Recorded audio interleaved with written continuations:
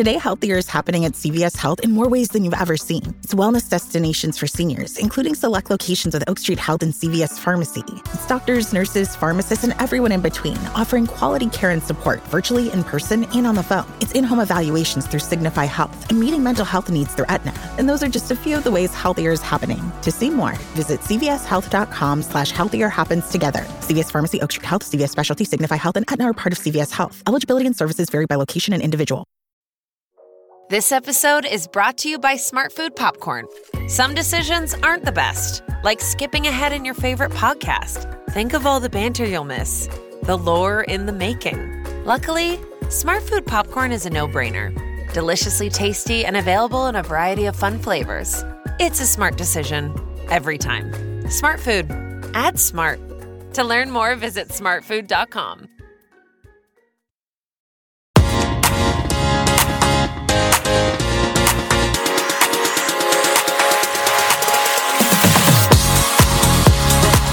Hi, I'm Lee Salisbury and welcome to Soap from the Box, the podcast that goes behind the scenes of some of the country's biggest shows, and I speak to some of the biggest stars of those shows.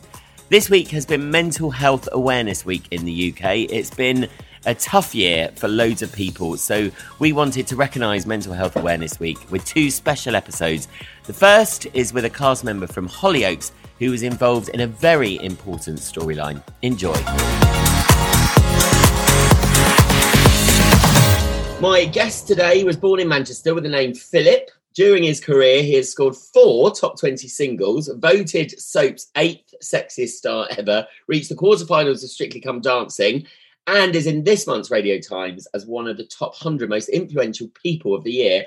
And to me, is the prince to Jennifer Metcalf's Princess of Chester, well, Hollyoaks, a phenomenal actor, a genuinely lovely guy. Please welcome Ashley Taylor-Dawson. Hello, mate.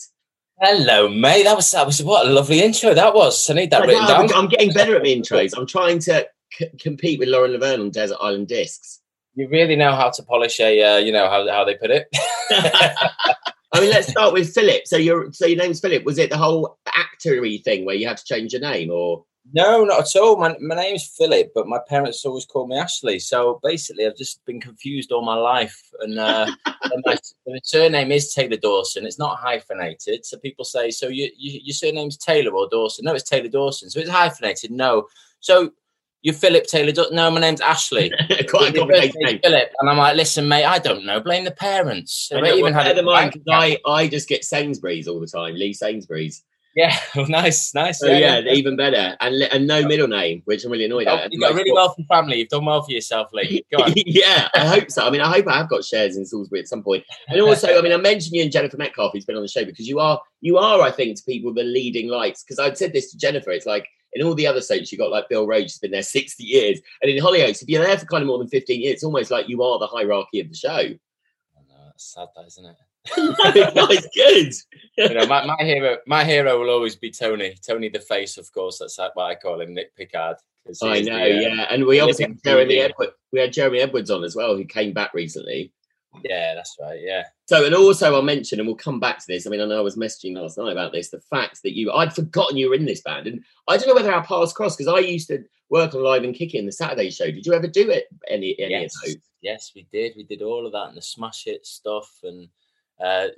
Basically our show was on Chums, SMTV. Oh, brilliant. So our show was a 15-minute kids show on Chums. I mean, that was such an amazing time, and that's when all the kids well, it wasn't even just kids TV, was it? It was just sort of a cultish kind of TV when Ant and Dec were killing it with Cat Deeley, and it's just very exciting to be part of that time, but obviously living in that time, you don't appreciate it at the time. So, I look back on those years with very fond memories when at the time I was sort of 20, 21 and what I was doing wasn't that cool and it wasn't what I wanted to do. But actually, when I look back at it, it was amazing. The fun we had.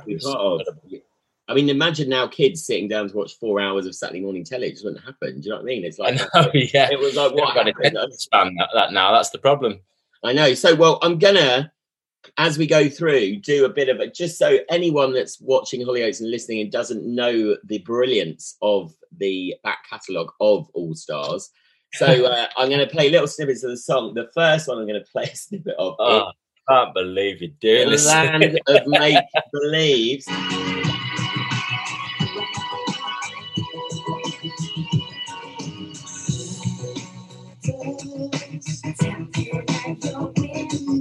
I mean, you don't need any more than that. It's amazing. Cover of a Bucks Fizz song. I mean, amazing that you covered a Bucks Fizz song. Well, yeah. I mean, it was we were managed by the same company, same management as Steps in A1, so you can see the link there. And you know, they were trying to recreate the same kind of vibe. And it got to number 9 now, which is incredible. Yeah, we did Top of the Pops 4 times, and Top of the Pops. You know, we did Wembley, and we did all the things you wanted to do in this country as a band. But I always used to sit there, just thinking, wouldn't it be amazing just to sit here with my guitar on my own, singing them on my own songs? Yeah, I think all pop. Yeah, members of pop bands like that thought that. And well, let's get to Hollyoaks anyway. So you joined in September 1999, had a little break for that music career from 2001 to 2003. You've been in the show ever since. Initially a bad boy, and the character's matured somewhat. And I mean, a busy few years, gambling addiction, disowned by his family, helping his dad fake his death, an affair with his mother-in-law, recently a hugely important depression and male suicide story. But so, I mean, it was a real bad boy character, wasn't it, at the beginning? Yeah, Darren came back from America, where he'd been with his mum, and he came back with a chip on his shoulder about his father. And it was quite funny at the time, because I literally just used to walk into scenes and upset people. It was just so one-dimensional. There was nothing else to him. He was just a horrible person. And I think that's where I sort of took the writing and just twisted it a bit, because it was so unrealistic. You just couldn't keep it up, So I just started trying to make him think he's funny. He came across awful, but he actually thought he was funny. And I think the character developed from there, really. So he's a bit of the village idiot kind of thing, instead of just this nasty, nasty guy. And that's what's come across when especially doing this podcast, it's been to so many soap stars, is that it's almost like to stay, and so you have to do that anyway. The character has to change. I think that's what it was. But I think as your confidence grows when you first join the show, and you realise you have got a license to play and tinker with things, and eventually the writers write around you. My first couple of scenes that I filmed, I remember the director saying to me, "Aren't you American?"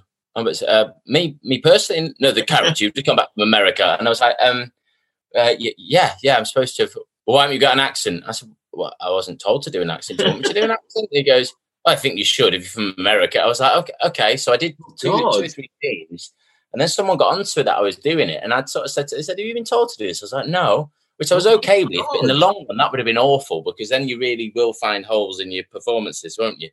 Unless you've studied it. And then we had to reshoot it all, and the director got told off. So that was a nice start. Sure. Oh my God. I mean, being a director, that's quite a big decision to make on set. Obviously, as a young lad, you just want to, say yes to everything, and, give them what they can. And luckily that got twisted round. And I said, I haven't been told to do this. So, yeah. And also, what's changed is your costume, because I mean, he was quite famous for his string vests and gold bling. Yes. Yeah, I miss that. I miss it. I mean, it was ridiculous. I mean, I had pink velour tops, string vest, gold chains, big baggy jeans, just leather pants, all sorts of weird, but nothing that was like a style. It was just a mess. And there was something in that I quite enjoyed, because as any actor will tell you, when you have props, basically, you can play with it. And, if you put a scar on your face, it sort of feels like you're in that place. You know what I mean? So putting all these ridiculous clothes on just enhance the performance in a way. I think in soap it's quite good, especially initially, I suppose, to have something that's far removed from you, because I think soap, the weird thing is, as an actor, isn't it, it's good to have a character that's got real character, because otherwise, because you're doing it every day, some soap characters can become quite similar to the person. Yeah, well, this is what it was, and then it sort of gave you a chance to play with what you're doing and just be even more outlandish, because you stood there with everyone else who's dressed up normally. You got a string vest on, a pink velour top, leather pants, and a weird hat, and you just look like an absolute idiot. But you embrace it and make something of it. And then, how much has the show changed since you've joined? The show's been on 25 years. What was I on 20? I think I must be 21 years in. Wow, with a gap, something like that. So how's it? I mean, because Hollyoaks, what I loved about doing Hollyoaks is single camera, so you've got a bit more time. Obviously, it was always single camera, because I remember Jeremy Edwards said at the beginning it was even like film affected and really glossy. But has it changed there over the years since you've been there? Yeah, massively. We, I think when I first came on the show, we'd just gone from 1 episode a week to 3 episodes, which was a big deal. Just as I joined, I think that was. And then, from then on, we moved on to 5 episodes a week, which was huge. So as a place, as a production, it's it's a lot bigger, and you got 5 or 6 shoots going on at any one time. And like you say, but they still remain with the one camera because it gives the directors and the artists a chance to sort of play around, make things look more interesting, and be a bit more artistic with the shots. And like you said, actually, which I don't think we've talked about there, that was the mad thing for me, that you do actually have about 5 teams working. It's not a massive set, is it, outside? So it's literally, you could be like meters away from the other unit. Yeah, it has been mad in the past because it's been like take for take at points, and it's just it's ridiculous sometimes, but somehow we muscle on through and we get on with it. Okay, so what I do is a little kind of quiz to guide us through the storylines. Most people never remember the answers because actors obviously learn scripts and then forget it, but I think yours was quite easy. So who did Darren lose half of the pub to in a poker game? Was that Warren Fox? Yes, Jamie Lomas. Ooh. And I was going to say, so because it's quite nice because you've got Stephanie Waring, obviously Mandy's still there, Sarah Jane Dunn and Jess Fox. There's still people it must be nice having still that crowd of loads of you there that have been there the same amount of time. Yeah, it's nice. There's been a sort of resurge of that with Sarah Dunn coming back, Gary Lucy coming back, and obviously with Steph being there and Jess, so we've got the old crew that are there, and I think it kind of helps balance the ship a little bit as well, because I think with not the experience of the acting, but the experience of the place, it always helps to sort of pass that on to other people and, keep people in line. Billy Price sang your praises on his podcast, saying what an amazing you are as a because it must be quite weird being on this, because you were the young guys and now it's not like you're old, but it's almost like there's a new generation of the younger. Is it weird taking on the mantle of being kind of one of the more experienced mentor? But it upsets me though, because I used to be the guy that used to take everyone out. We used to all, I think as a cast, every Thursday we'd be out, and I suppose that's age as well, isn't it? You grow up. I've got 3 kids now. I can't just be going out every night. But I used to basically, anyone who was new, I'd say, right, come out with us. We're going here, there, and everywhere. And the social side of it for us was incredible. And it's like, essentially, it was like being we didn't go to uni. We went to Hollyoaks and we were filming. Yeah. Did you used to live? Because I know most people, especially younger ones, because most people move to Liverpool to do it. Did you have were you in a house with other actors at first? Yeah, I was very lucky. I went straight into the girls' house when I was there, and no one could believe it.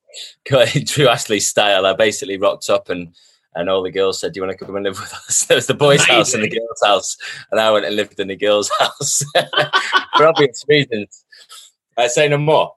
Say no more. Yeah, we'll leave it there. Yeah. And obviously, Dad Jack, he's still there, isn't he, Jimmy? Yeah, he's still there. And Helen, obviously, Frankie. I mean, legends. When I got there, just working with. I mean, I just couldn't believe how funny Jimmy is. He's like just amazing, isn't he? There's no one like him I've ever met in my life. He's got more energy than anyone our age, and he runs every day, but he's just full of. I mean, yourself. He's the biggest idiot ever, but he'll do anything for a laugh, and he just doesn't stop. He's an uncoiled spring, he's off his head. It's great. As is Helen. I mean, I loved Helen. Oh my God. I was, shell shocked by them. So who does Darren rescue from being strangled with a rope by Silas Blissett? Oh, one of the girls, one of the loves. One of his loves? Yeah, one of your loves, yeah. Was it Sienna? No, it was Nancy. It was Jess. Was it Nancy? I don't even know. I mean, to be honest, he's been a bit of a ladies' man, hasn't he? Kind of slept with most of the girls. It's gone through a fair share. Yeah, it's funny. We were at a wedding, Rachel's wedding. We were getting married to Trevor. And it's so funny. I'm sat there, and at the time I was with Nancy and had Sienna behind me. I had Maxine next to me. I had my mum, Frankie, who I tried it on with, and we're basically saying, I've been with everyone in this church right now. It's wonderful. Yeah, that's Darren for you. We went through Jennifer Metcalf's, and hers we took up a couple of pages in my research. Jen, I think Jen's done the rounds. Yeah, but what's your? I mean, is it because I always say, like, if you've got a good partnership on screen, it's amazing, and you've been really lucky with the pairings, because obviously I work with you and Jess together, who you two, just the chemistry is amazing. Obviously you and Sarah Jane Dunn, the chemistry is amazing. Have you is there a favourite partnership, and not actor wise, but is there a character you think Darren is the best with? Well, at the moment, this is where they're going with the show, and it's this, the history's there with Darren and Nancy. It always has been, and I think it's nearly 7-8 years now. I'm not sure how long it is, and the affair with Mandy, lasted for over a year. And I think the storylines played out really well. I just enjoy the buzz, when you get the scripts and you find out, I don't even want to know what I'm doing in the future. I'd rather just read them. And it's like, you're literally sitting in bed at night reading your script and finding out where you're going next. And I think when you look too far ahead, a lot of people like to know where they're going and what's happening. I'd rather not know. I'd rather just find out script by script and just tackle it that way, because it makes it a lot more challenging and a lot more fun for me personally. Yeah, Charlie Hobbit from Emmerdale said, actually, which I'd never thought, she said she didn't ever want the scripts because it's almost like in real life you don't know what's coming next, so she was worried that she'd start playing. Well, this is it. You can preempt it, unless that's something you want to do and you want to start putting in the feeders for feelings or for something else, or essentially if you live and play it as it comes, then it just keeps it fresh and interesting. And that's what I used to love as a director on all the soaps, when you got your block, and just because obviously, and for people listening, you'd like be filming a block, and then your next block of scripts were probably about 6 or 7 weeks on from what you've filmed. So obviously in Soapland, that's years. So much has changed. It's always so exciting because you're like, oh my god, as if that's happening now. Yeah. But for you, it's even weird. You're sort of out of the void and then straight back into it again, and it's completely changed. And like when people moan about storylines and stuff, my mate LJ, he ran the soap boards for years, but he was a storyliner in Emmerdale. And one night we sat down because I was like, oh, it's really easy, surely, storylining. And then you suddenly think of a character, and it's really hard actually, because apart from affairs and stuff, so it's an amazing job the storyliners do to keep that many stories going all the time. Yeah, and it's not only that, it's the linking it all up. It's like a ridiculous jigsaw puzzle. I mean, for example, at Hollyoaks, I think there's something like 54 actors and actresses. So you've got to make sure all those have a drive, have a story, have an interest, have a love, have an anger, and then it's all got, as you well know, and it's all got to link up. And I suppose that's the beauty of soap. It's ongoing. It's 5 days a week. The pressure's on, and they've got to keep on coming up with new, fresh ideas and not just recreating the same old hash things, which essentially everything kind of is. Yeah, but you've got to make it feel like it for the first time. And no one's seen it before. Yeah, I think one thing Hollyoaks does really well is coming up with the ideas. I sometimes think we're guilty of not milking them enough, because it's for a younger audience. They sort of say it needs to be fast-paced and, the stories have to keep on changing and moving on. But I always think, well, the art and the drama is actually in what's being said sometimes. And it's that fast-paced, you almost miss that, So I think they do an incredible job to keep it coming thick and fast like they have done. I think that's how soaps changed, actually, because speaking to like Sue Johnston about the early years of Coronation Street, where scenes were much longer, and it was basically kitchen sink drama soap at first. Not that much happened, and I watched like Hilda Ogden's Leaving from years ago when I was researching. It was actually amazing just seeing this scene that was full of characters but nothing. And I think in a way it's just so fast moving that you don't get those magical just like nothingness. But I suppose that's because TV dramas changed so much. Yeah, I think so. But at the same time, that's what we've got a new producer now, Lucy, who's come back to the show. She's fantastic and she's very character driven. And that's the first thing I said, is there any way we can have these scenes? I'd like to sit there with one of the lads or one of the ladies and just sit there chatting about the fly in the room, and actually let the writers write and let the actors act. And it's almost like improvisation, but obviously we can't do that. But just playing around with the fact that people just sit there talking absolute nonsense. And if you can then make that interesting and get your character involved in it, it's a lot more fun to play, and I think it's great for the viewer as well, so I think she's going to be bringing a bit of that back, and I'm excited about it, because things like even like Gogglebox is huge. Do you know what I mean? And basically that is just, the royal family was almost an instrument for that. It's just we're watching people watching telly, but actually it's great. I know, and that sums it up perfectly, doesn't it? Everyone's got an opinion, as long as you know what the subject is, which we all do. We get the clip and then go from there and just talk waffle. I think it's fascinating. That's always the most interesting thing about any film, is when you get to see inside the heads of people and what they would come up with, not just what's going on in their life. So, yeah, I'm interested to see if we get to do that. So who did Darren find out was his biological mother? Oh, Gillian, my mummy. And I only bring her up because obviously had I worked with her on EastEnders? No, because then I went to work with her on EastEnders. But were you a fan of any other soaps? I know none of us have time to watch soaps, but you obviously knew that she was the legend that was Kathy Bill. Yeah, she is. And not only that, and we all, no matter what anyone says, no matter what walk a line of business you're in, we all see people, through the eyes of whatever we've watched, and and you can't help think, oh right, oh my God, I can't wait to meet her. She's my mom, I'm buzzing, but what's she going to be like? And she is so beautiful, you know, and there's not one bad bone in her body. She's stunning. I loved her, absolutely loved her. It was lovely working with her, and you know, it was a beautiful time when she was here. And yeah, and you have got that, and I think just out of respect to your profession and what you do, you sort of have to keep on just checking in and see what's going on in the other shows, because you know, I even Hollyoaks sometimes I don't get to watch, and I have to force myself to, you know, catch up a little bit and just check out where we're at and what's going on, because our lives are so fast paced these days, you know.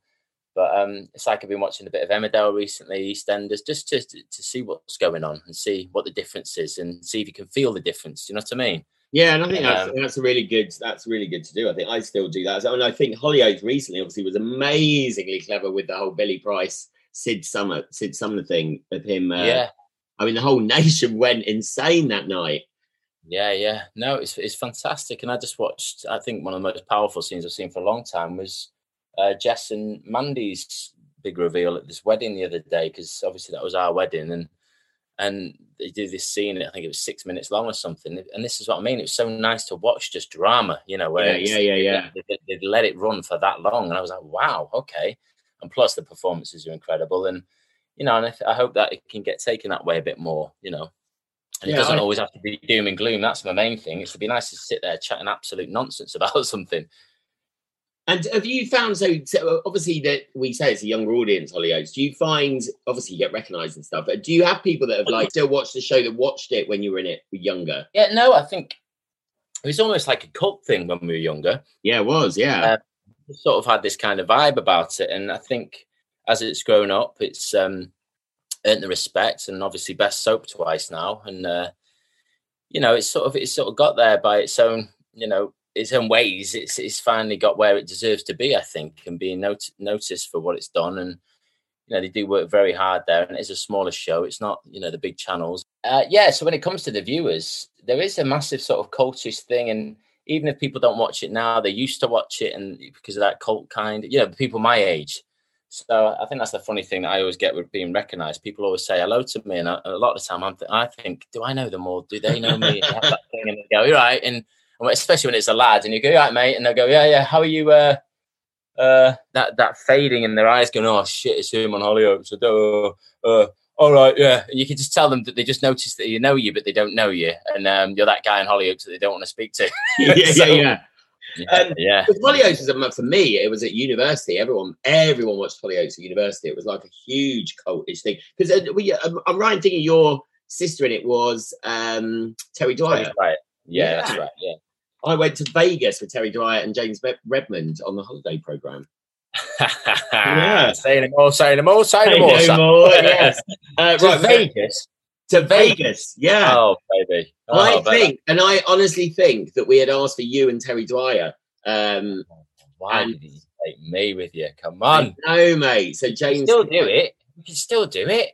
Well, the BBC Holiday program's not on anymore, but we should do it. Hollyoaks. Because I never realised Jennifer Metcalf was saying, did you do Ibiza? They won't let me out the asylum. So you haven't been on any of those amazing trips? I don't think they trust me to get away. That's the thing. So I could do with a holiday show, please, Lee. So I think we should come up with an idea. Let's come up with an idea, mate. Yeah. I've got a lockdown and sort something out. Who cares what we talk about? We'll just do something. It'd be great. Yeah. I've got a new company with Cat Tilsley, so that's what we'll pitch. We'll do a soap holiday show. Amazing. Yeah. Copyright now, everyone. I'll cook, I'll clean, whatever you need, I'll be there. Brilliant, mate. Well, and we're going to just have another, as I said, throughout the show now, we're going to play a little burst of the 4-hit singles. So we'll just play a little bit of Best Friends by All Stars. I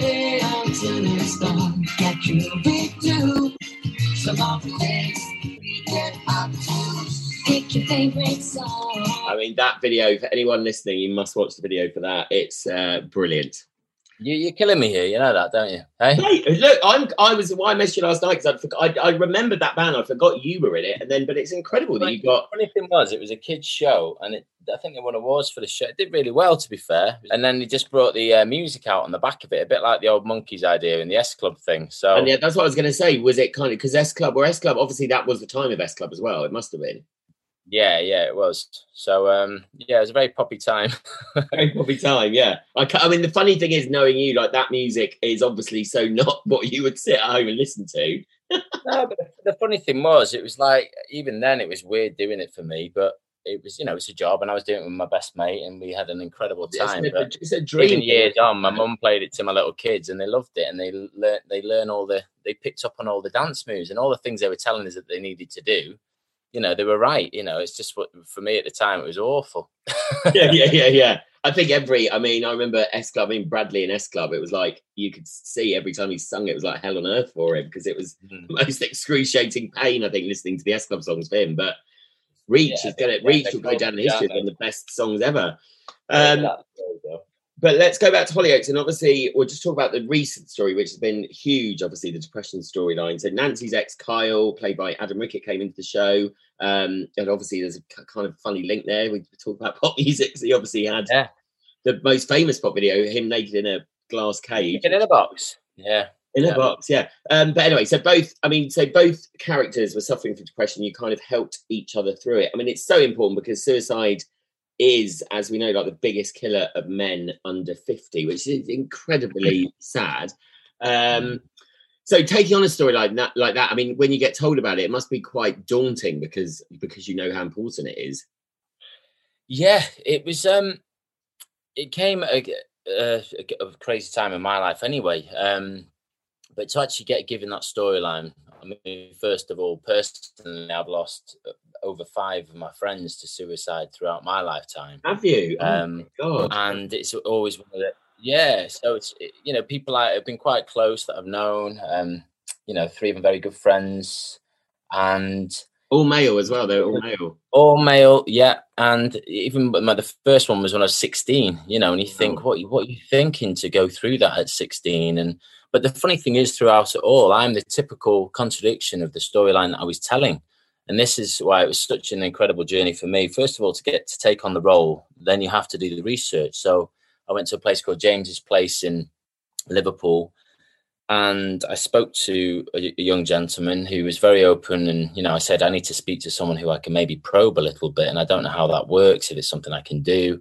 And this guy was great. He just told me his story and, you know, what he'd done. And I was asking the questions like, well, can I ask you, you know, what about your kids when you're planning to do this and you're planning, you know? And he just blankly said to me, mate, I don't care. You know, when you're in that place, you just don't. And the funny thing is, it had always been a taboo in my head about what actually happened to my friends and why did they do this? And could anyone have done more? And, you know, all the questions we ask. And then, you know, some people bring up the word selfish. It's selfish. It's this, it's that. And it was a wonderful education for myself, because I was that guy who had never approached it, never dealt with it. Yeah. Never understood it. Like we all do, I think. I think we just think it's, you know, it's just been a thing that happens, you know. So you met these people, and then obviously Adam, working closely with Adam, did you work closely together on that? Yeah, Adam's amazing. He's a beautiful guy, and you know he's suffered himself in the past with a lot of, you know, trauma from his life and from the things he's been through, which I think he's spoken openly about in a few interviews. And it was interesting because I think we slowly peeled the layers. You know, you talk about onions and how many layers you've got and all this, but it was true. You know, we were slowly getting more comfortable with the storyline, realizing the importance of the storyline. And the one thing as an actor you want to do is you want to do it justice. So we had a lot of meetings, and I said, I don't want to just play this, you know, safe. I don't want to just go here and just do this. I don't want to have the obvious cliched, you know, storyline. I want, you know, what they did is they made it around 2 people, so that then you could obviously Adam's character took his own life, but Darren didn't, although he was the one who was suicidal at the time. And what it gave you was the fallout of what happens to families around it. You know, and how people suffer if they don't go through with it. Because if you just have someone who's taken their own life, then you don't know the backstory afterwards. And this is what was clever about what they did.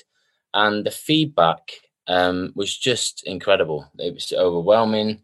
And one thing I struggle with is even social media, because once you open a dialogue with people, you know, that's it then. It doesn't stop, and I feel rude. So I did a YouTube channel because it came out in the first lockdown.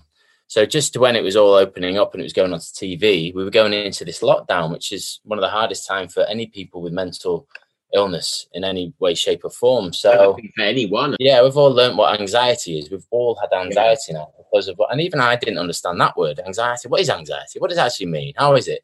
And the fact is, it's just this pressure you carry around with you, you know, and we've all been through it now, no matter in what shape or form. So yeah, I did a YouTube channel because I thought I can't answer all these people. I can't just answer questions. So I need to do something. And I worked with a resilience coach, and we just did a YouTube channel. It was a way of just sort of talking about my experience. And it just became a massive part of my life. And, it's onwards and upwards again now with it. It's not something that's ever going to stop. No, it's amazing. And that's amazing. That's the power that not only it helps people, because Shane Ward did the same kind of story in Corrie, and he said he still gets people kind of coming up to, just like burly guys will just give him like a thumbs up, and which must be so moving as well. I'm just going to play a tiny clip of which, obviously you spoke to this guy, which is amazing. It's a guy called John Jr., a 32-year-old who obviously watched the story and basically changed his mind about committing suicide. I'll just play a tiny bit there. You don't understand how appreciative I am, because I wasn't even going to watch that episode. I wasn't even going to watch it because I was just going to end it. Yeah. And so something connected together, and I'm shaking because I just can't believe that this is still happening. I mean, literally moves me. That it's incredible, isn't it? That it was bizarre, bonkers, but at the same time justified and true. And blessed for he was opening his heart. But what was brave about that is there's a perfect example of what SOAP stand for and what they can do and the power they can have. Because the interesting thing about his story was that he's watched the show, he knew about suicide, he knew about he'd even thought about his family and all the things, but in their heads at that time they think the family are better off without them. That's normally the totally. I can't generalize, but it was only when he actually watched it in vision, shall we say, and saw it played out, that it actually, got to him. It made him see it in a different light. It was the aftermath, wasn't it? That watching the aftermath. Yeah, and it's the perspective. And I think that's what soap, what films, what TV, art basically gives you, however you perceive it. Everyone perceives things differently. But the one thing we try and do is do it justice and be true to the story and, the point we're making. And when you hear a story like that, and not only that, the work he's done now going on. Yeah, incredible. I looked him up, and anyone listening, look, and we'll obviously put all links on our show description about how you can get help and stuff. But yeah, I mean, it's just, I think that what I keep saying about lockdown as well is, although it's been horrendous, I think it's at least made there's this new connection between everyone, I think. Do you know what I mean? And everyone, in a way, everyone's been in the same boat, like for the first time ever. As a nation, as a world, it's kind of like everyone's got this, like, we're level understanding of something. Yeah, isn't it? It's quite amazing, really.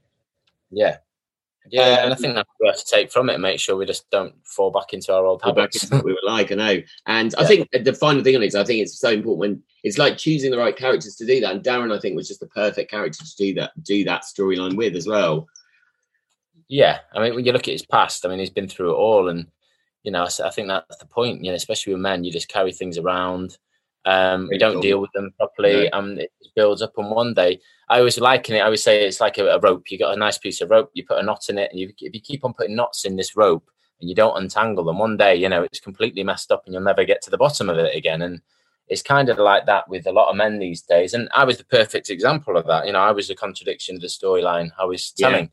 So through my own research, it's been like counselling myself as well. It's been an incredible experience, and I'm open to learning and speaking about it more throughout my life now, which is great. And I mean, the most not, this is totally off subject now, but the most bizarre story to come out of the podcast was Sally Diner on Coronation Street, which you can listen to from the first series. This is incredible. So she played the breast cancer storyline in Corrie, and just by playing that story, so she thought, right, I'll get checked out myself. So the day she filmed Sally, the character, finding out she had breast cancer, she also found out in real life she had breast cancer. Oh my days. Which is, I mean, like, so again, for her, she was like, the Coronation Street basically saved my life by taking on that story, because I'd not thought about having it. And so then that message she's continued to carry on. So it's just quite incredible, really, isn't it? That, I mean. Yeah, but I think that's the point. Everyone's human, everyone's the same at the end of the day. We're all human, we all bleed, we all live, and we all die. So along the way, we should empathize with each other and, like we say, celebrate the differences and help each other out. Yeah, and just well done on it, mate, because I watched a lot of that, and it's incredible. So well done, and I'm sure, not that awards mean anything, but I'm sure you're going to sweep the board.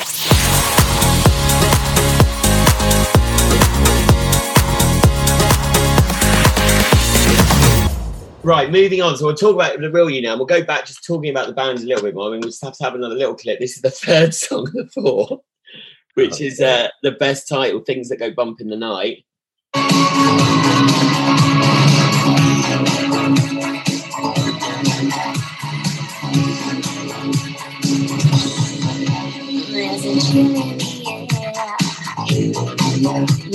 Amazing. I actually quite like that one. And that was in the original Scooby-Doo film. It was. We went to the premiere of that. It was exciting. That's amazing.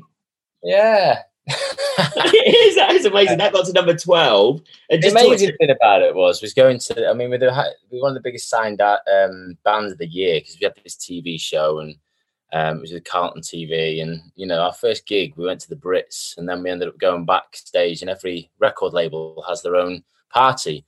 Now, ours is Universal Island, so they looked after Eminem and U2. Wow. So there's us, there's Eminem, and there's U2 in this tent. And I ended up, you know, sitting in with, and I even took all my clothes off and changed my clothes because I thought I can't have him see me looking like a little pop star. And if he asks what I do, I'm just going to say I'm an actor. I'm not saying, you know, because all his music was about cussing pop stars. But I actually ended up dancing on the stage with the lads, and they took me into the tent, and I was sat there with them, like, what am I doing here? And it was amazing. And that was the weird thing about it all. It was such a crazy, amazing time, you know, sitting there with Britney Spears at her premiere and, you know, watching. Oh my God! Well, so we were then at the same. I went to the Britney Spears Crossroads premiere. Yeah, that's right. Oh my God! Yeah. And did you go to the after party? Yeah, that's amazing. And because I'd booked her on the Saturday show. Basically, all these competition winners got tickets to the premiere, and Danny Bear, who presented it, didn't want to go. So I went with him. I went to the party, and because I had Britney on the show with her mum, I got up to like the top of that party, Britney's room. Let's face it, yeah, I was there too, and she was oh my God, mate! And I saw her smoking, and it ruined it. I was like, "What?" Obviously, I didn't see anything. I just saw love. I had nothing to say, but I was in awe. You know what I mean? It was I know, but you're right. That time, because I worked in music telly. I mean, we used to go. Me and Simon Grant, that presented the Saturday show every week, we started doing Top of the Pops Saturday. So we'd go to Top of the Pops every week and record a section. Really embarrassing. So you'd have like the main presenters doing these really cool links. And I remember Simon once had to introduce Pink by going, happy birthday, to sing happy birthday to you from this view. And Pink was just going, what the hell is this? But mate, every week it was just the pop. What was the pop world like? I mean, it's crazy mad, isn't it? Yeah, you do something every day. I mean, the life of the pop star, you know, it's funny. People used to laugh at them being exhausted and stuff. We used to get up at 5 a.m, we get in the car, we go and do a radio show in London, then we drive up to Leeds, we do a magazine shoot, then we do a gig in Leeds, then we drive up to Scotland, we get there at 2 a.m, go to bed, get up at 5 o'clock, do it. And it was just, you're on tour and you just don't stop. No, you know, you're here, there, and when you're not on tour so we toured with Steps, and again, that's incredible. You're doing every arena in the country. But yeah, it was great. But the thing is, it all happened so fast in my life. I did Hollyoaks first, and I'm on tour with my best mate in a band, and we've got a TV show. So I think it was 3 months or 4 months solid working, and even that was tough. It was 5 a.m. till 8 at night every day. Wow. You know, until we just smashed it out, and then we were away on tour. You know, on tour, we're going up and down the country doing gigs, doing school gigs. We did all the school gigs tour first. And like you say, it was meeting the people along the way, and the people you meet in that industry is the top. We got to the top of doing it, I suppose. Obviously, our band wasn't, you know, we had 4 in the top 20s, but it was the experience that you had, and you're there. And we did Usher, you know, we were there with Usher at the Top of the Pops, and I'm stood there, I'm just saying, can I go and watch him? And you're there next to the stage watching him, you know, dive into his hat head first and spin across. You know, like, this is amazing, man. Look at him, you know, and I think that was it. I was just in awe of everything else more than what we were doing. And I think everything in this career, I mean, we're so lucky. We've been, I always think I'm so lucky, but I went on tour in Malaysia with Blue to film them. And I was just, I could not believe how hard they worked. And also they partied every night. I mean, after 2 weeks, I was almost dead. Do you know what I mean? And they had another 4 months touring. I was like, how the hell did you do it? Well, that's what I was like. We had a tour manager and he had to come with us everywhere. So we drive us everywhere. And then I'd be like, mate, I'm out every night. You've got to realise that I go out. He's like, well, I'll be with you. But it was like having a big older brother because he was really hard as well. So any problems, it was just like having a big brother with you who's absolutely nails. But bless him, he'd drive and his eyes would be dropping out of his head. And he wouldn't let me do the map for him because he's a Marine and he's dead stubborn. But I mean, it was just an incredible time. But even like the BBC, I think we do in the 80s, and we're there with Jennifer Rush and Major. and Chris de Burgh, and we did this Wow. 80s show, and we were doing a Duran Duran song, and I'll never forget. And I had my chance with Chris de Burgh to ask him a question, and can I just ask a quick question? Lady in Red, who is it written about? And he went, well, I was thinking about the idea of repetition, and I came up with Never Have I Ever, and Never Have I Ever, and yeah, it just came from there, really. And I went, you what? You I said, what? you can't say that. That's one of the biggest love songs of all time. Are you mad? Yeah. You got to come up with a better story, Chris. I think that, I'm sure I read that song was about the person who was, I mean, God, this is so allegedly, because I might be making this up. I thought it was about someone he was having an affair with. Well, this is what I mean, but I asked the man himself, and this is what he came up with, and I thought, mate, change his story. Unless he looked at me and thought I'm a young lad and I can't tell him the real idea, but... Yeah, he'll never be on the Graham Norton Chat Show with stories like that. But then I went out of there, and you go down the corridor, and Alan Partridge is being filmed. Wow. And I saw his name on all the dressing room. Now, for me, I'm a big Alan Partridge fan. I absolutely love it. So I said, can I go and watch? Can I go and see it? And they went, we'll take you down after you've done this show. And then I go down onto the set, and he's there, and he goes, shut up, Lynn. And I just pissed myself out loud. I couldn't believe he was there in the middle of a take, and you just think, what a dickhead. So... that was a wonderful moment. But again, those little things that happened that now you look back on and you go, wow, magical. No, it is. And I remember being in Studio 8 that we filmed something in, and they were like, oh, I was like, what else has been filmed? And they're like, this is where 40 Towns was filmed. I was like, oh my God. It's like, I love that television centre. Do you remember the donut? It was incredible. Like wherever you walked, there was something going on, like something being filmed. It was just. I think I based my character on Basil Fawlty at the beginning. Once we got out of the movie, I did. I just thought he's that kind of guy who's just here, there, and everywhere, and always gets it wrong. And I quite like that because he was just amazing, wasn't he? Yeah, he was. I love John Cleese, and just the way he talks about acting, the fact that these characters, like. Comedy always comes from despair, like some tragedy. Do you know what I mean? In the end, there's always he was the one who said there's always got to be heart to everything, because otherwise you can't just hate a character. So yeah, he's exactly that. I think Darren's a perfect example of that, because he means well, but he always gets it totally wrong. Yeah, he's just a bit, like I say, the village idiot in a way. He's got a heart of gold, but just messes it up big time. And that reminds me of John Cleese in 40 Towers. Yeah, brilliant. Okay, everything's fine. Don't worry about me. Yeah, I've watched those shows. I mean, hundreds of times. I absolutely love it. But early life for you. So you joined local drama club Scamps, which I love the fact that it was called Scamps. And what I loved reading was you got nominated for a Barry Phillips Award for Most Promising Youngster for your part in Jack and the Beanstalk. Yeah, which is strange. I got headhunted for that. Were you Jack? No, I was. Who was I? I was just a young lad, innit? I can't remember who I was in it. That's how long ago it was. Was I Jack? I don't think I was Jack. But my favourite role was I did play Dodger in Oliver. That was my favourite. Oh, brilliant.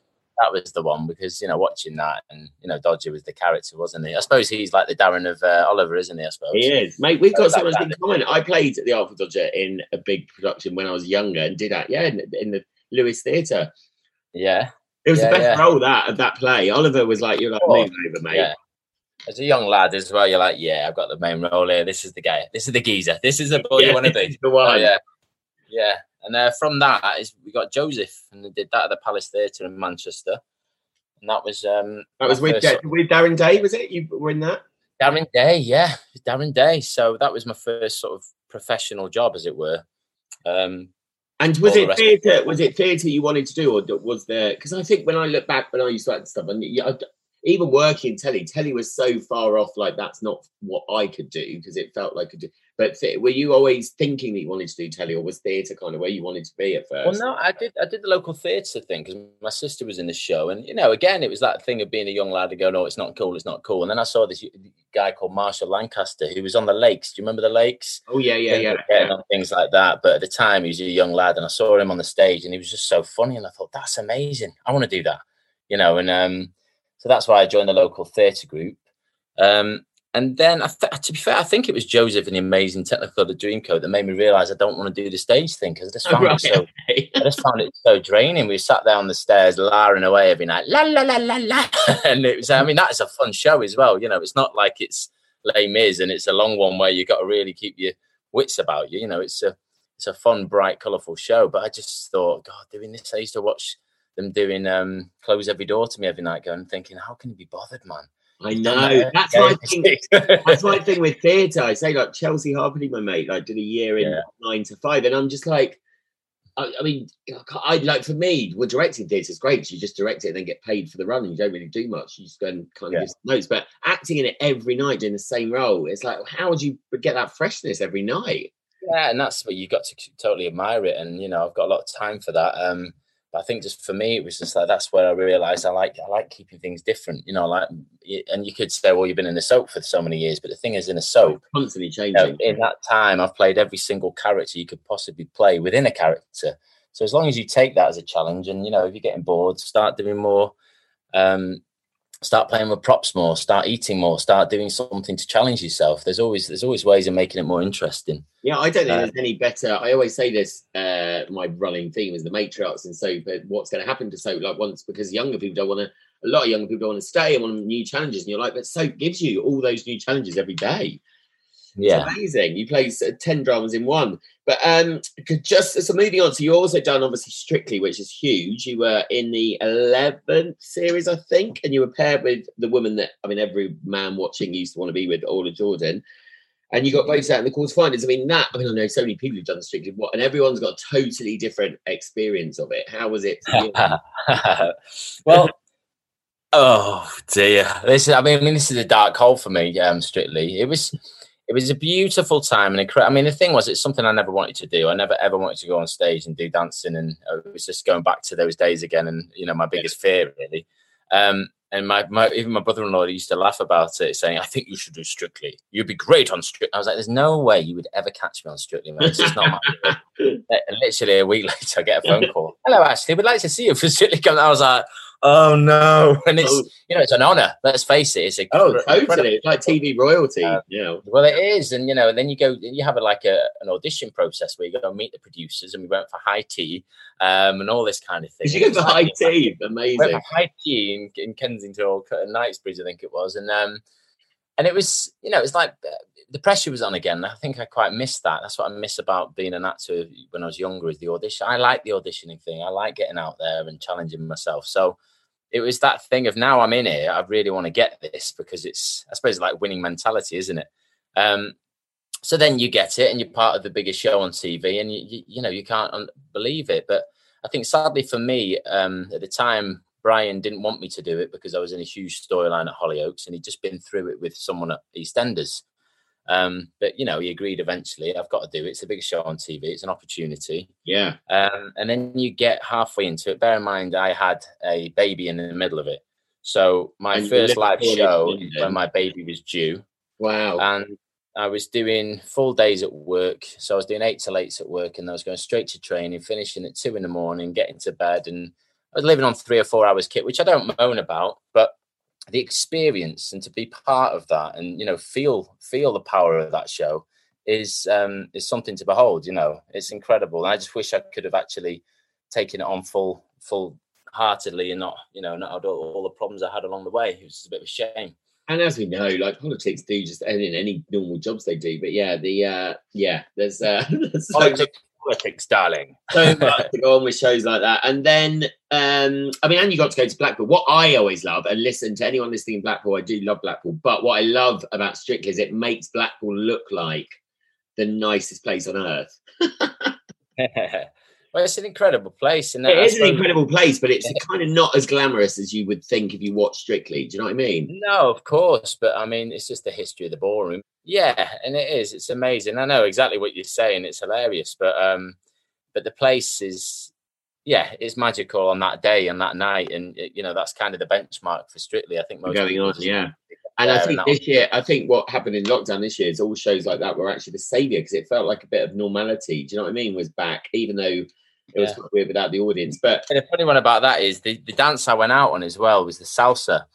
And someone texted me the other day, it's the most viewed dance on YouTube ever. Is it? Wow. Something like that. That's what I got. So I said, that'll do for me. And that was the dance I went out on. And we worked very hard. It was very funny because I was like, really? And this is what I was saying about the whole politics. It was a bit bonkers.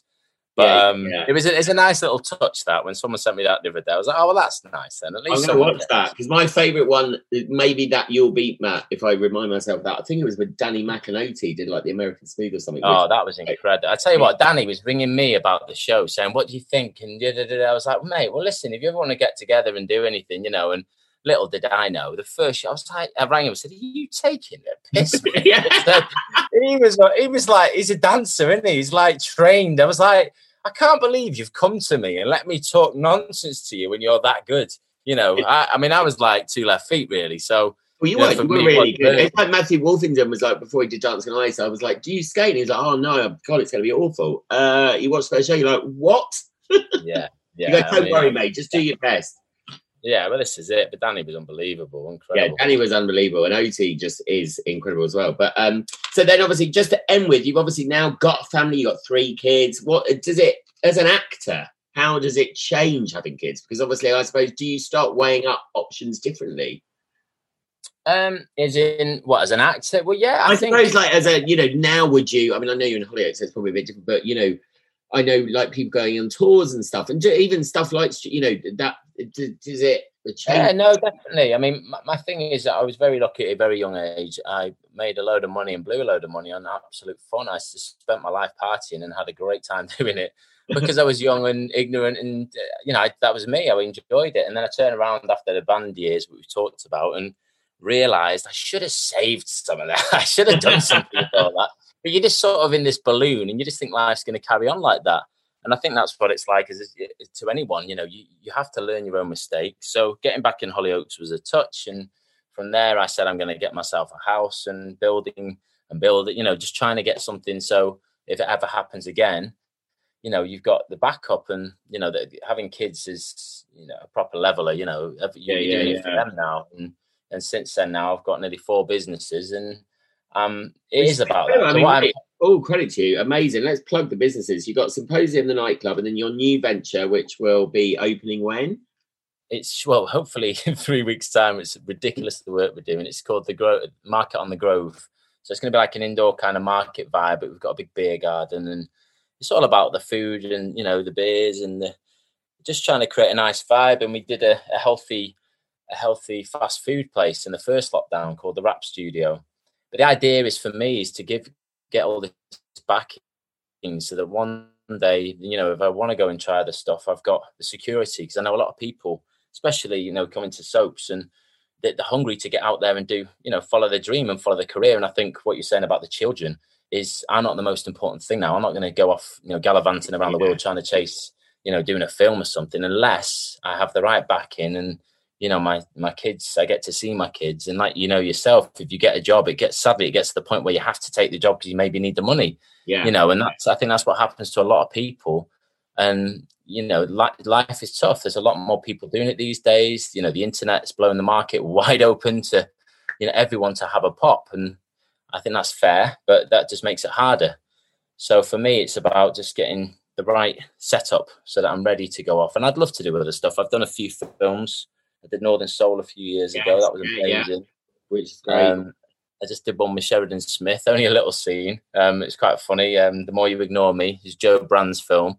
Mark Addy, Joe Brand, Sheridan Smith, and this little girl there sat in front of me on my first scene. I didn't know anything about, and you're like, now there's pressure straight there, and you just walk into it, and you've got to do a scene with them, and it was wonderful because it gives you that insecurity again, and that it gives you that fire inside you again, which is great to have. Which it's always good to have when you. So that's a great thing. So, but being able to do little things that give you that real kind of the nervous energy that reminds you.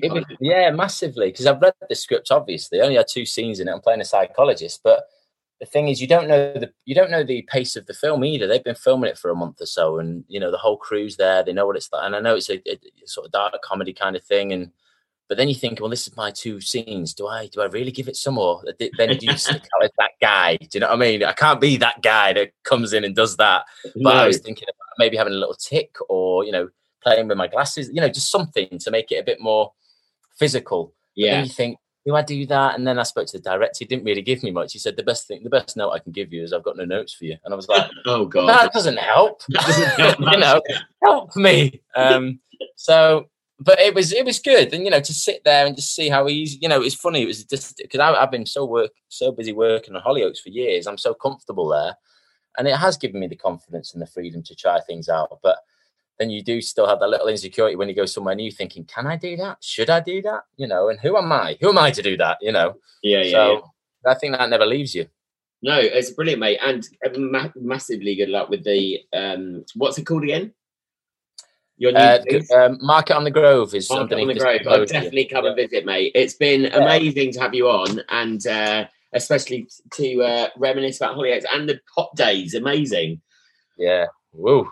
Whoa, thanks for having me, mate. It's lovely chatting to you. Yeah, thank you very much, mate, and take care, and we'll definitely meet. I'll come and see you. I look forward to sitting in the beer garden with you very soon, sir. And I must end, sorry, because I asked just before I did this for people to send in their questions. I'm literally looking on Instagram, there's loads. I'm just going to pick one from someone called Mark Beckett, who says, if you could take Darren to another soap, which would it be?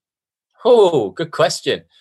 I don't know which way to look at it. I think in some respects, Coronation Street is sort of the oldest and so I think to walk the cobbles and do that would be great. But respect to all the soaps, I think they all have their own place and they do a great job. And being in a soap for so many years, you can only respect everyone. So, Darren does used to try it with everyone, so maybe we just get Rita a new love interest. Oh yeah, be a proper toy boy for Rita. I'll take that all day long. Toy boy for Rita, really. Yeah. All right, mate. Amazing talking to you, and take care. See you soon. And you too, mate. Thank you. Thank you so much to Ashley Taylor Dawson from Hollyoaks, one of the loveliest guys in television, and what an important storyline he and Adam Rickett were involved in. It is Mental Health Awareness Week this week in the UK. You can find the Mental Health Foundation on Facebook, Instagram and Twitter. There will be another special episode coming in the middle of this week, so stay tuned for news on that. There is, of course, another episode to listen to right now because there are 2 every week this series of Soap from the Box. I would like to thank, as usual, David Stevens and the Bothy for their edit and technical wizardry, and Ian McCallum for all of his press help. Have a safe, happy week, and see you next week.